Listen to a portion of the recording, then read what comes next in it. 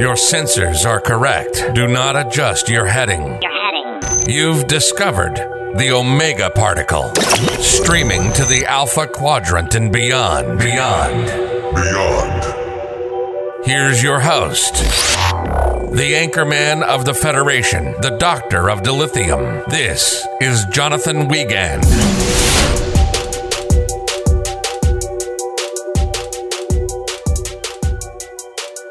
Welcome to the Omega Particle Podcast. I'm your harmless little fuzzball. Didn't cause damage to anybody. Jonathan Wiegand. I go by many names, but today I am your Anchorman of the Federation. Today we are reviewing and discussing Episode 8 of Picard, Surrender. And boy, does this episode really surrender some plot and momentum. I mean, seriously, we can get into it during the deep dive, but I was just really flat out disappointed with this week's episode. Okay, Luna, don't look at me like that. Don't look at me like that. I mean, you're right. There are some great, amazing, like these nerdgasm scenes between Data and, fighting Lore, and we see Spot, and we see the TNG gang get all back together at the table. I mean, it was awesome. You know, it was great, but this episode kind of felt like the last week of grade school. You know, there's no assignments. You're just watching movies. You're killing time until the clock runs out. And I feel like that's what's happened for the past 2 weeks on Picard. And if you don't believe me, Dominion, last week's episode, and Surrender both have the exact same cliffhanger ending. Okay, so in Dominion, we see Vadic saying, "Now we will finally see who you really are, Jack Crusher." And in Surrender, we have Troy and Jack standing in front of the red door saying, "Now we will really find out who you are." That's the same ending. That's the same thing. Don't pee on my leg and tell me it's raining. You can use that one for free, guys. Guys, I have to say, I'm seriously starting to worry whether the writers and the showrunners and all that can land the ending. You know, if they can land this plane or not. Can we get a worthy ending of Picard? And I feel like, you know, the writers had the story arc laid out, and when they were splitting up and divvying up the episodes, these are just kind of filler. And again, same issues as last week. We had great nostalgic moments, but it didn't move the plot along at all. If you disagree or agree with me, please let me know. I love hearing from you guys and discussing the many different perceptions of Picard, and it's always great to connect with you guys. However, I will say this. Luna, my intern, still giving me a side eye. I will say this. This is the best season of Picard that we've had, hands down. Probably even the best season of all new Trek. Of all the new shows, I would say this is probably the best. And I mean, you could even argue, you know, that maybe we're nitpicking and we're cutting deep because the prior episodes have been so amazing and we've kind of had that bar raised. And just a side thought, in the 90s and the 80s, as if you didn't know, I am an older millennial, we had these kind of clip shows that sometimes our favorite shows would do. You may see them now with The Simpsons or what. And I feel like that's what the writers should have done, because this makes no sense. It's the exact same ending, the exact same story, nothing's moved. So I'd rather take a clip show than the sweet, sweet candy of nostalgia that kind of leaves me hungry for more plot. Anyway, let's get this ball rolling and deep dive into the episode Surrender. Luna, let's roll.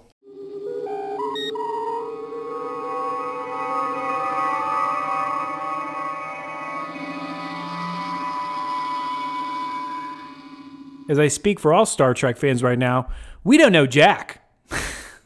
Remember Luna in the 90s had another 90s reference here? I know, I'm sorry. Like pepper jack cheese, like, you don't know Jack. I don't know. I will say this, spoilers for DS9 if you haven't finished DS9, because I know a lot of you haven't and have asked me questions about the founders and about changelings, etc. But we're going to break kind of from our normal protocol this week, and we're going to deep dive right into kind of what grinds my gears with this episode, and what was wrong with last week's. And normally for all the weekly listeners, we kind of go into the review right from the start, and and then we separate our high points and low points. But I'm just so fed up that I want to go right into this Jack Crusher mystery enigma that the writers have focused on and are kind of shoving down our throats. And just to be blunt, there's only one theory that kind of gets me really excited about the whole prospect of Jack Crusher's identity. And we mentioned it last week a little bit, and that's the theory that Jack is a Pah-wraith.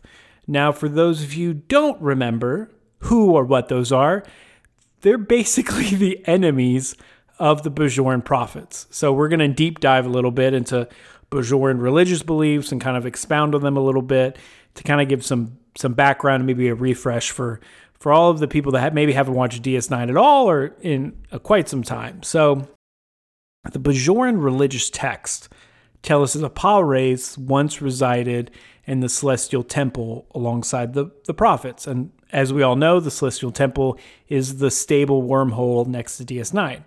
And for reasons unknown, sometime millennia ago, these Pah-wraiths were banished to the fire caves on Bajor. And according to the ancient Bajoran texts, they are known as false prophets. So they're not the good guys.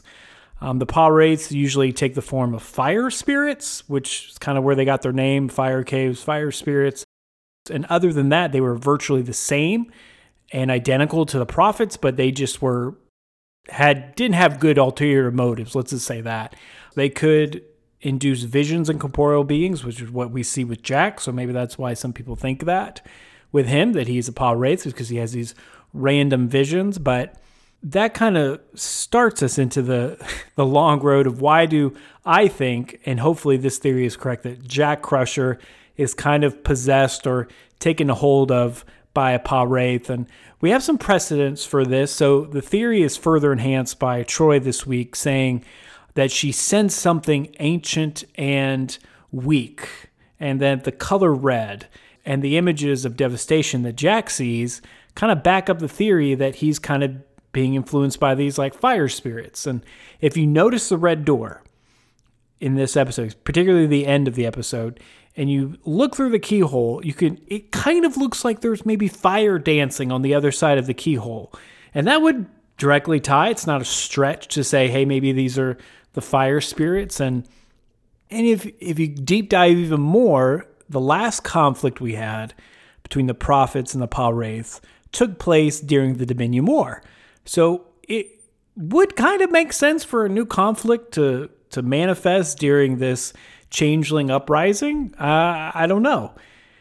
And you may ask yourself, Jonathan, has this ever happened before? Has people ever been possessed by the Pah-wraiths? And I say, yes. So in Deep Space Nine, episode 21 of season 6, called The Reckoning, a Pah-wraith took over the body of Jake Sisko. So they have the red eyes. I don't know if you've seen pictures, but they have the red eyes, and it's similar to Jack Crusher's. So we have the same eyes, we have the same imagery, we have the same ancient and weak kind of darkness around Jack. So there could be I don't think it's a stretch. There could be a legitimate theory here. So there's two big issues, or should I say there's three big issues I don't really putting a lot of stock in this theory in. And that's because, first off, there's been no evidence to explain how Jack Crusher would have first been exposed to the influence of the Pah-wraiths.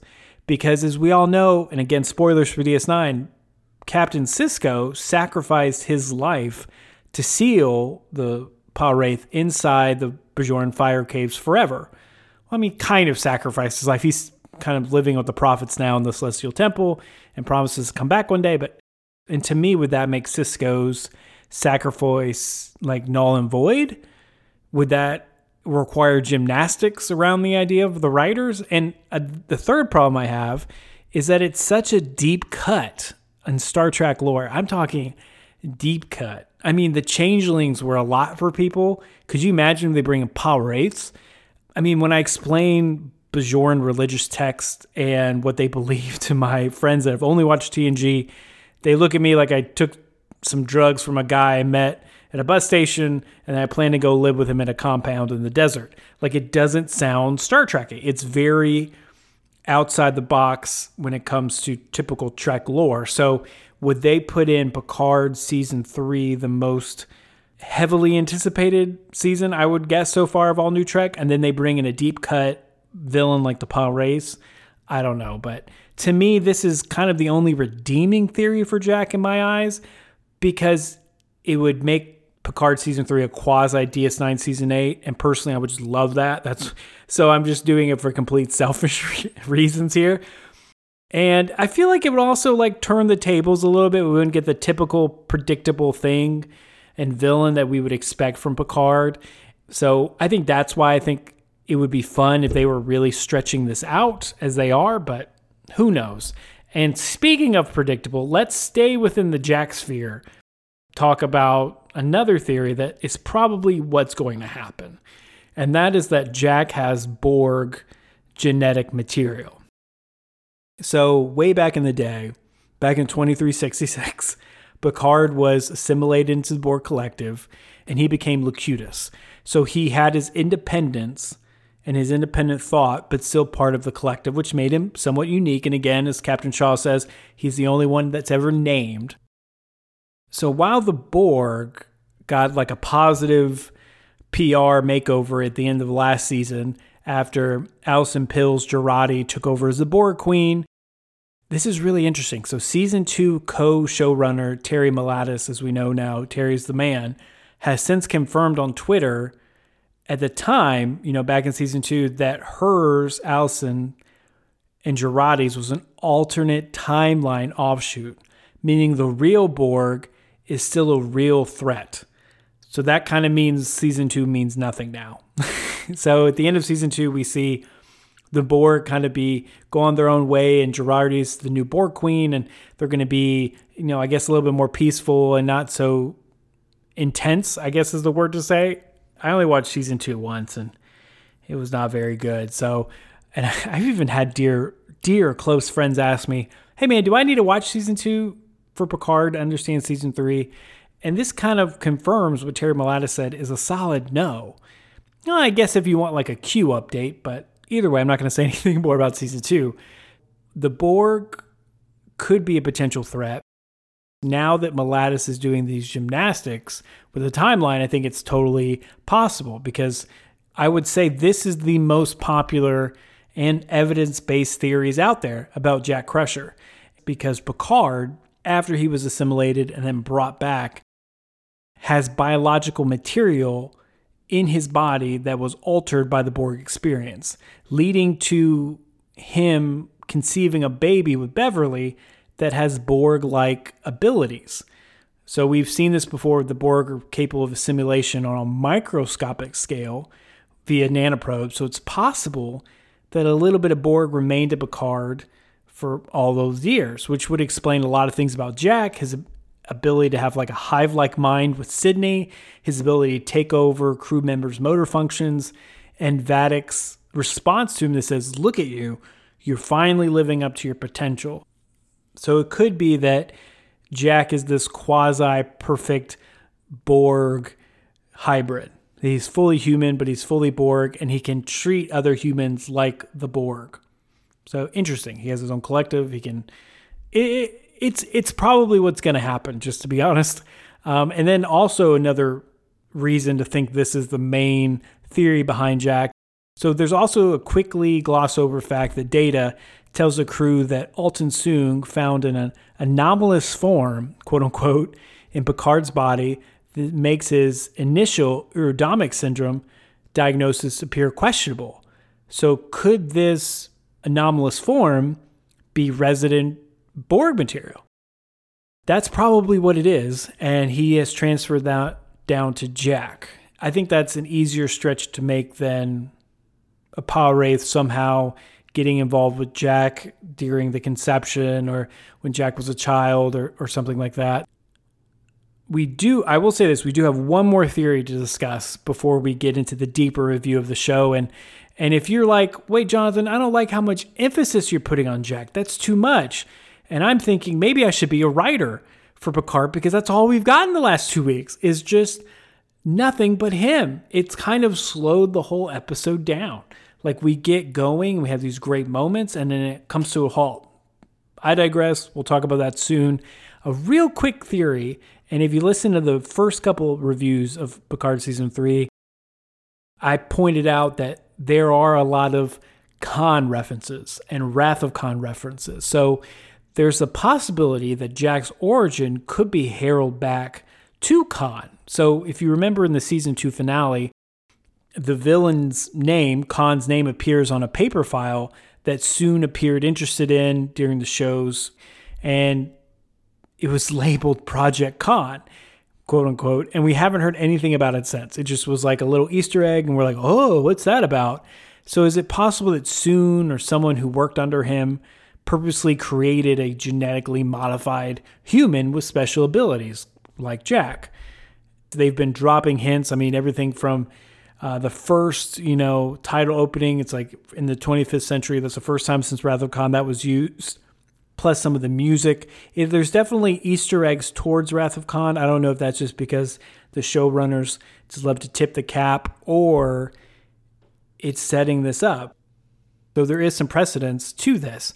So while Season 3 hasn't mentioned Khan blatantly at all, Star Trek Picard co-creator Alex Kurtzman did compare this season's villain to Khan at a Comic-Con last year. Let me say that 5 times fast. Khan at a Comic-Con last year. And while he appears to have been referencing maybe, the mind games unfolding between Vadic and Picard in the nebula, kind of like Wrath of Khan, it could be a reference that, maybe Kurtzman was being more literal than he was willing to let on. And it would also explain, if Jack had these shadowy origins, it would totally understand why he had to planet hop and he has this unique life and he's running and people are always chasing him. And so it's definitely there. As we know, augments are not allowed in the Federation due to the eugenics war. I think we covered the eugenics war in our first or second episode, right, Luna? And so if you want to learn about Khan and the Botany Bay, please go back and listen to those. However, so there's just so much time fiddling in the show's second season, not to mention, the vision that and whispers that Jack hears and Vadic referencing Jack, return to a place he seemingly is meant to be at. It's possible, that Picard's offspring definitely does have a more inorganic story, whether that's a Paul Wraith, whether that's Borg, whether that's Khan. It just doesn't line up with a, typical childhood. He's just not blessed to have these abilities. Somebody did this to him. That's all I'm going to say about that as we wrap up the Jack kind of theories. But if I had to put money on it, I'd say it's the Borg, though. The most fun would definitely be the Paul Wraith. I think that would be freaking awesome. But let's move on into the deeper dive of this week's episode and what stalled out, what made it work. First off, freaking Spot. We got to see Spot again. And plus Data wins. And I can say that the Spot moment, that got me right in the feels. Freaking love how they showed Data fighting and kind of winning over Lore. And, they've become one, and it's in the process. And then, in this whole process, Lore gets everything he's always wanted. He gets friends, he gets family, he gets acceptance. So it's a nice, for lack of a better term, nice ending for this kind of one-dimensional character's Lore. And speaking of one-dimensional characters, I'm super pumped that Vadic is finally gone. See ya! Surprised they kind of killed off the show's quote-unquote main villain, and I guess now it's the melty face guy. Amanda Plummer's acting was spectacular this season. However, the writing and the plot development really just kind of let her down, and I just feel like it's kind of a waste almost of such great talent, but I'm glad she's gone, so maybe we can finally learn who the ghost face is, if we ever will, I don't know. Because this whole season so far has been so great, and it's only really dropped the ball in the last 2 episodes. This whole season's really presented us great opportunities and great plot development and working and blending nostalgia with that development so perfectly. And other times, it's literally nothing but obstacles. And a lot of times this happens in the same episodes. We get those plot obstacles and we get the beautiful blending. And that's exactly what happened in Surrender. It's almost kind of inconsistent. We can't have the same thing all the way through the episode. It's kind of a bad roller coaster. And to me, the episode really just shines when it really concentrates on the iconic crew. When the TNG crew together, they have that chemistry, they're bouncing off. It's awesome. Who doesn't love that? That table scene, that was just, chef's kiss. And then they instantly go back to Jack Crusher. And they just, this mystery, and it's just kind of like, why are we covering this? It's just kind of like the show's doing these acrobatics in avoiding the answer to this pivotal question. And it's kind of becoming tedious. More importantly, they're interrupting that flow like I've been mentioning, but it's just kind of becoming tedious at this point. And there's been really heavy-handed hints. There's been, the Vadic's like ominous declaration in the previous episodes about his true identity. We get promised revelations that ultimately never come out. And instead of providing answers to us, the show once again complicates it. Although Jack can now apparently astral project in other people's bodies, his parents kind of don't really care about that. So now this Jack thing is like a disease and it's spreading to other parts of the show. And it's like, ugh. So now it's making me not like what they're doing with Beverly, not like what they're doing with Picard, which we'll get into. Again, there's not a priority in providing answers, which is kind of a flip from what we've seen with other episodes, is that, okay, we definitely get answers, but they really take their time. And unfortunately, they've really overstayed their welcome here. However, I will say this. I do like how they clarified why Marina Sirtis, who plays Troy, hasn't kind of been absent from the season, and how the changelings, showed up as Riker and stuff. So I really like that. And the fact that they're kind of bringing her in to uncover the truth behind Jack's visions was really great. However, I just wish we got a resolution. I wish it wasn't a cliffhanger. I wish the episode ended with them opening the door and then we see what's behind it, whether it's a Pa Wraith, whether it's Locutus, whatever. But I think it's definitely, they swung and missed big time on this episode. Fortunately, we're gonna move on to happier subjects of this episode, and that is focusing on Troy and Riker. So unlike the previous episode, Dominion, Surrender has enough other elements that make it look easier to overlook, the clumsy bits. We have a very, very touching reunion between Riker and Troy while they're in prison on Vadic Shrike. And it gave us great closure, and it allowed them to kind of work through their grief over their son's death. And we see different sides of them, and we see almost a kind of a couple, kind of arguing and answering tough questions. And it was awesome to kind of watch Frakes and Sirtis, their chemistry and them going back and forth, and Troy amusement with Riker as he's trying to flirt with her. And it's just kind of like exemplified the relationship, and it was awesome. And the only critique I have is we didn't get more scenes with them. However, if anyone had to interrupt and rescue them, it had to be kind of this new age Worf. And I will say, it was kind of hella awkward, right? Like, it was super awkward when he shows up and he starts going down about how he's thought about her and she's been in his thoughts. And then Riker's like, this is inappropriate. It was funny, but just kind of awkward, Maybe I'm the only one. Maybe I'm the only one that thought that. The thing is, though, unfortunately, as I kind of watched the episode for a second time, Riker's imprisonment by the changelings kind of is pointless. Think about it. And it doesn't really do anything to progress the overarching plot. I felt like they just needed to get Riker out, and it kind of made his sacrifice at Daystrom Institute kind of seem a little void now, just to be honest. And besides, the realization that Riker gave Vadic the information she wanted to avoid Troy from being tortured, it just doesn't seem, it just kind of pointless. It would have been better if they just stayed on the Titan, but that's just me. It leads us to this long-awaited scene, and I've mentioned it a few times, where you have the TNG crew sitting around a table again. And if for those of you who haven't watched TNG, that's kind of an iconic moment. Usually in all the episodes, they'll in some way, shape, or form sit around a table and figure out how to save the day, figure out a plan, figure out what's going on.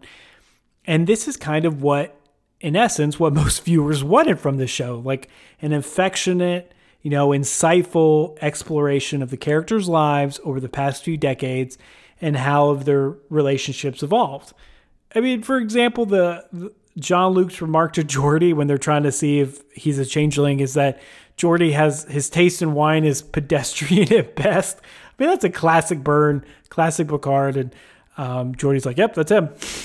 So it's good to see that, and again, it's just offset by this terrible Jack Crusher plotline that nobody cares about.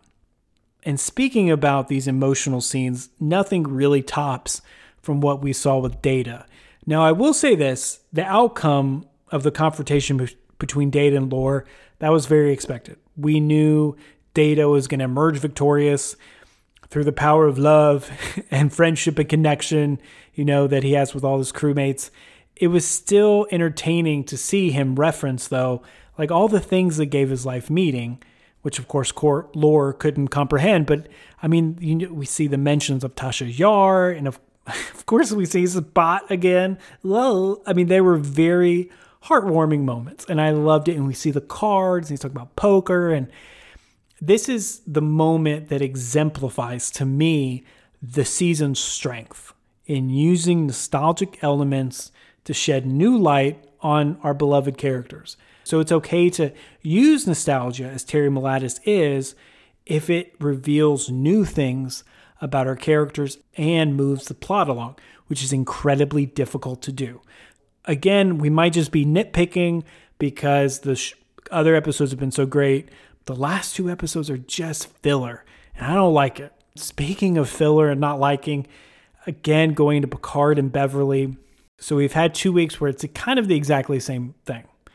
And what we've seen from Picard and Crusher are kind of sad. Picard's kind of personality is this kind of just taken aback, and it's all consuming about Jack. And that Beverly, Picard's whole role in the last 2 episodes are just limited to them pleading for their son's survival. That's all they've been doing. So if we have 10 episodes, 20% of the season is nothing but Crusher and Picard and their 2 characters saying, no, you can't sacrifice yourself. No, please don't. You have to think of your survival, please. And then going back and forth with Vadic about, hey, leave our son. He's a good, like, it's just garbage. Like, it's kind of a waste to me. And I really wish they did more with Beverly's role. I wish they expounded it more. I mean, she's such a powerful character, and to think she really wasn't in the first 2 episodes at all and didn't really speak until the 3rd. I mean, I don't know. I just feel like it's kind of a wasteful opportunity, and it could be used better with those 2. Hopefully we'll get more great Crusher scenes in the last 2 episodes, and same thing with Picard.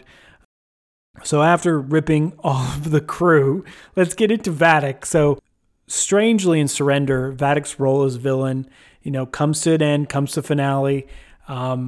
She kind of, terminates or gets rid of a lot of the insignificant members of the Titan crew. I really didn't think she was going to kill Seven. I didn't think she was going to kill Shaw. It was just kind of like these nameless, faceless people that was like, okay, you're just going to be redshirted for the sake of backing up her threats and to boost, the tension on the bridge. So her demise and getting sucked out of an airlock is just kind of an impressive death. I really liked it, like her going into 1,000 pieces and then saying like effing solids. And I think it's more than her character deserves, because again, it's such a one-sided, one-dimensional character. Yeah, just not an impressive character. Will not be in the Hall of Fame for Star Trek villains. You kind of can just gloss her over, kind of like the villains from the first 2 seasons of Picard. So, and again, that has nothing to do with Amanda Plummer's performance. That is not to blame. She has been amazing in all of this. Nonetheless, it's hard to feel underwhelmed by the way the character has simply petered out, in the last half of the season. And now we're just left with the face guy. So we have Vadic petering out, getting blown up, and now we're left with just the face guy. So as the show approaches its final 2 episodes, we have numerous unanswered questions. It's anyone's guess as to how the storylines of Jack's mystery, origins, his powers, Picard's body and his death, and the impending changeling attack will all intertwine. I know they've tried to give us some hints, but they really given us nothing. Nevertheless, we can hope that Picard doesn't forget the valuable lessons that have made this season a vast improvement over its preceding 2. And that is the importance of the characters, number 1. Number 2, their shared legacy. And number 3, the future they're creating together. So if it sticks with those 3 valuable lessons that we learned, I think it's going to be okay. However, I don't want it to be a 15-minute collapse out of the gate at the very last episode. It's blah, blah, blah, blah. And it's like, okay, we got all the answers and then the show's over.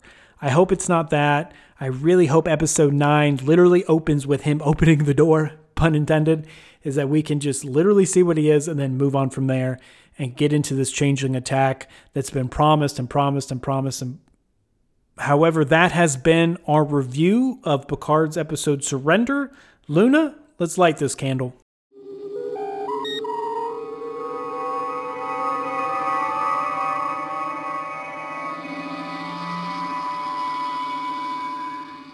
Man, only 2 episodes left. Can you believe it? We've done 8 weeks of reviews. It's been great.